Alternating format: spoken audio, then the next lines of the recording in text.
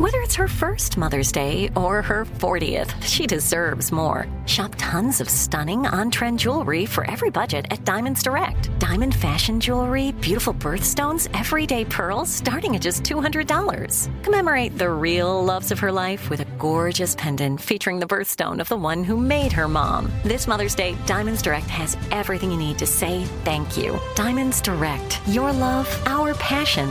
Online at diamondsdirect.com. Life's better with American Family Insurance because our home policies help protect your dreams and come with peace of mind. Save up to 25% by bundling home, auto, and life. American Family Insurance. Get a quote, find an agent at amfam.com. Products not available in every state. Discounts may not apply to all coverages on an auto or home policy. Discounts do not apply to life insurance policies. Visit amfam.com to learn how discounts may apply to you. American Family Mutual Insurance Company, S.I. and its operating companies, American Family Life Insurance Company, 6000 American Parkway, Madison, Wisconsin. The Big Take from Bloomberg News brings you what's shaping the world's economies with the smartest and best-informed business reporters around the world. We cover the stories behind what's moving money and markets, and help you understand what's happening, what it means, and why it matters every afternoon. I'm Sarah Holder. I'm Saleha Mohsin. And I'm David Gura. Listen to The Big Take on the iHeartRadio app, Apple Podcasts, or wherever you get your podcasts.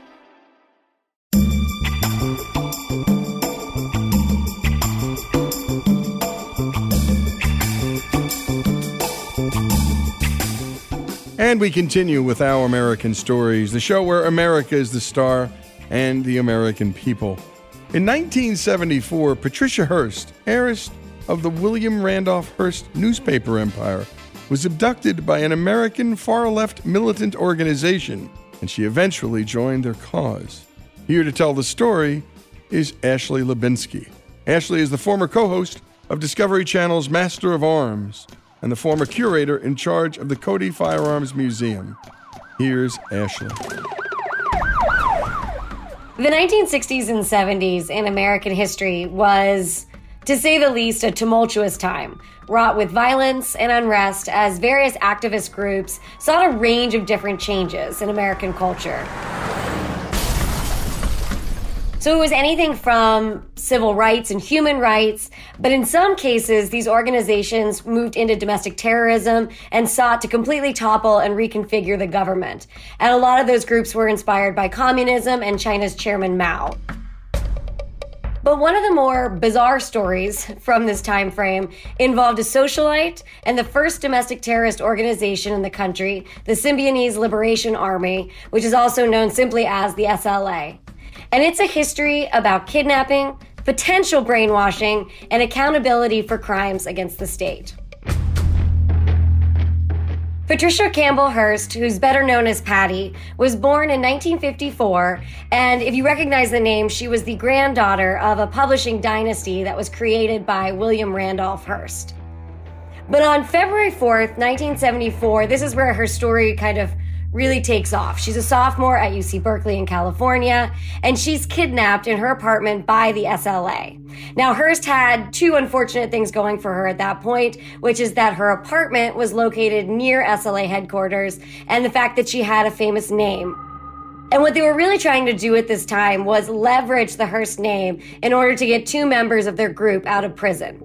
Although they were in prison for the fact that they killed a superintendent of Oakland schools. So the likelihood of that being a 2-for-1 trade is pretty slim to none. And so the effort was futile. So they shifted their gears to deciding to kind of leverage the money of the Hearst family in their mind to do good for those who are impoverished in the state of California. After they were turned down by the state, they demanded that the Hearst family distribute $70 worth of food to each person in need in a specific part of Northern California.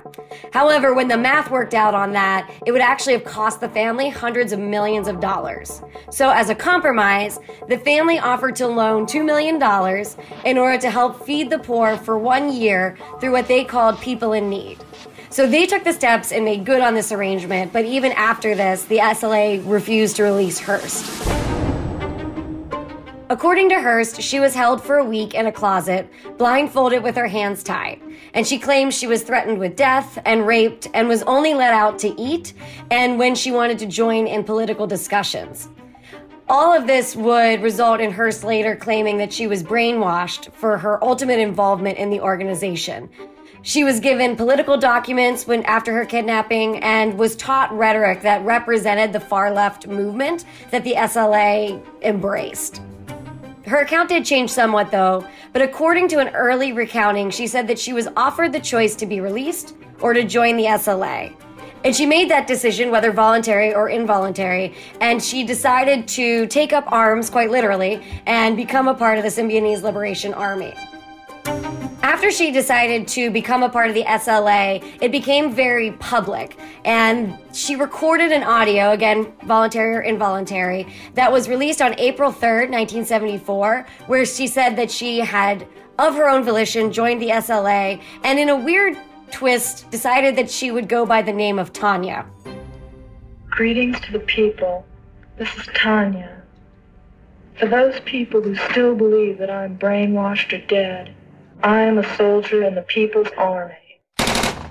One of the most famous photos that you see of Patty Hearst during her time with the SLA is during a bank robbery. And this bank robbery occurred on April 15th, 1974, so just shortly after the audio was released. And she was caught on tape robbing the Sunset District branch of the Hibernia Bank in San Francisco, and iconically, she's holding an M1 carbine. After this bank robbery, there were a lot of opinions on her involvement, and the attitude from the court and the state government was that she was a quote-unquote common criminal.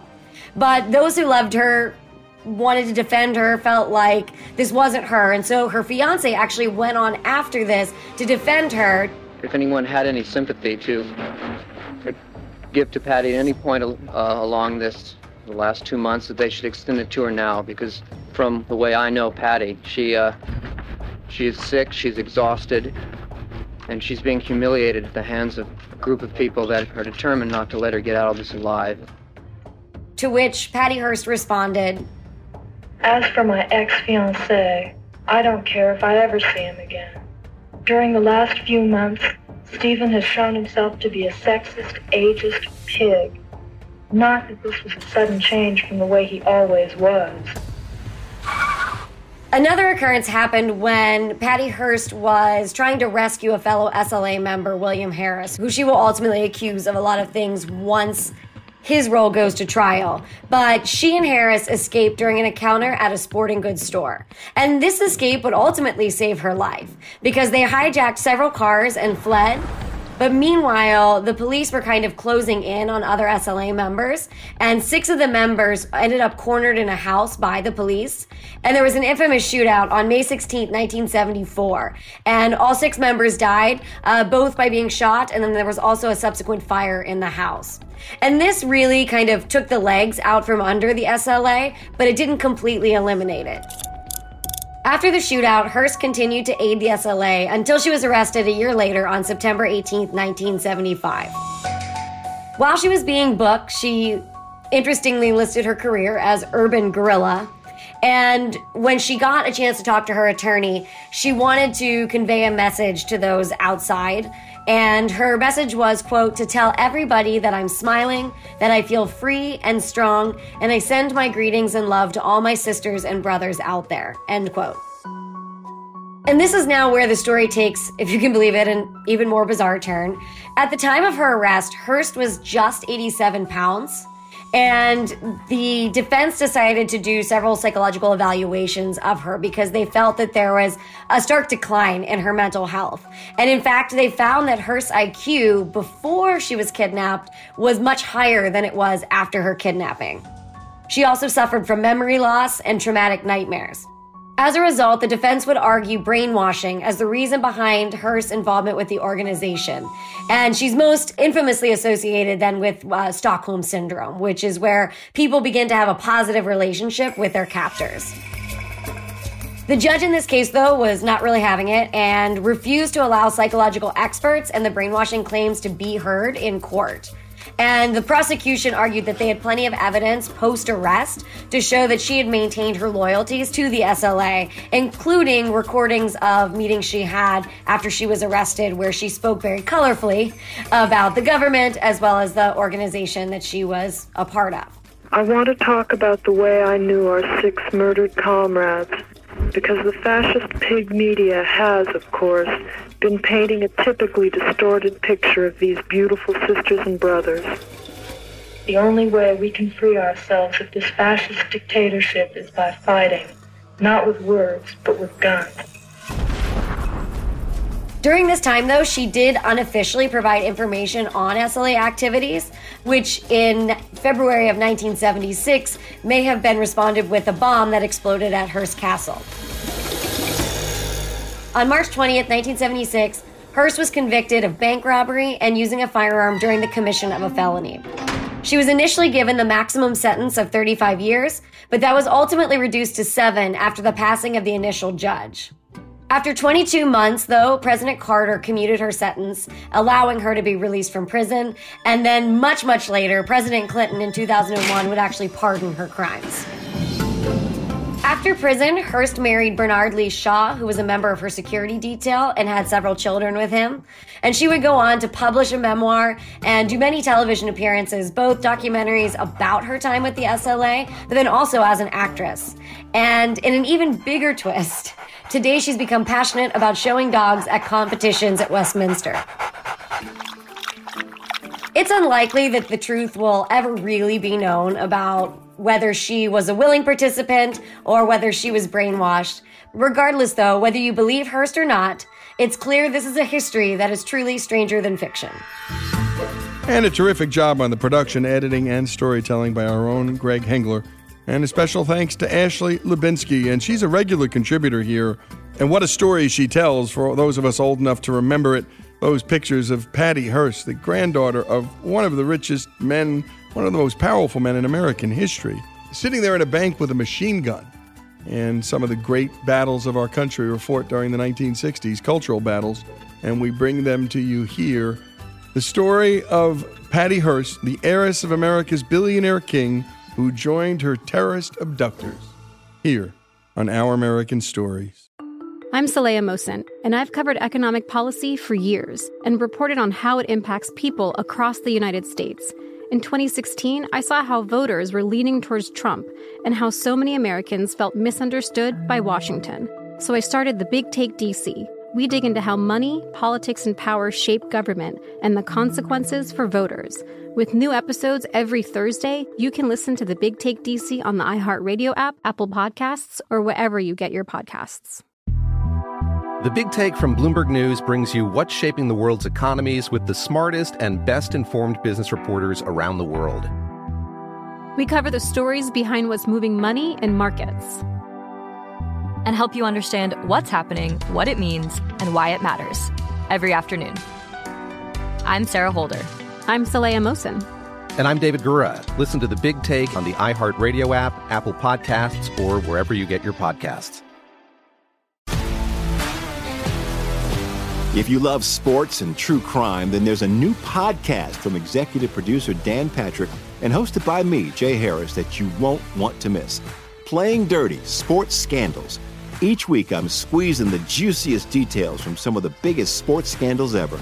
I'm talking Marcus Dixon, Olympic gymnastics, Cain Velasquez, salacious Super Bowl-level scandals. Join me on the dark side of sports by listening to Playing Dirty: Sports Scandals on the iHeartRadio app, Apple Podcasts, or wherever you get your podcasts.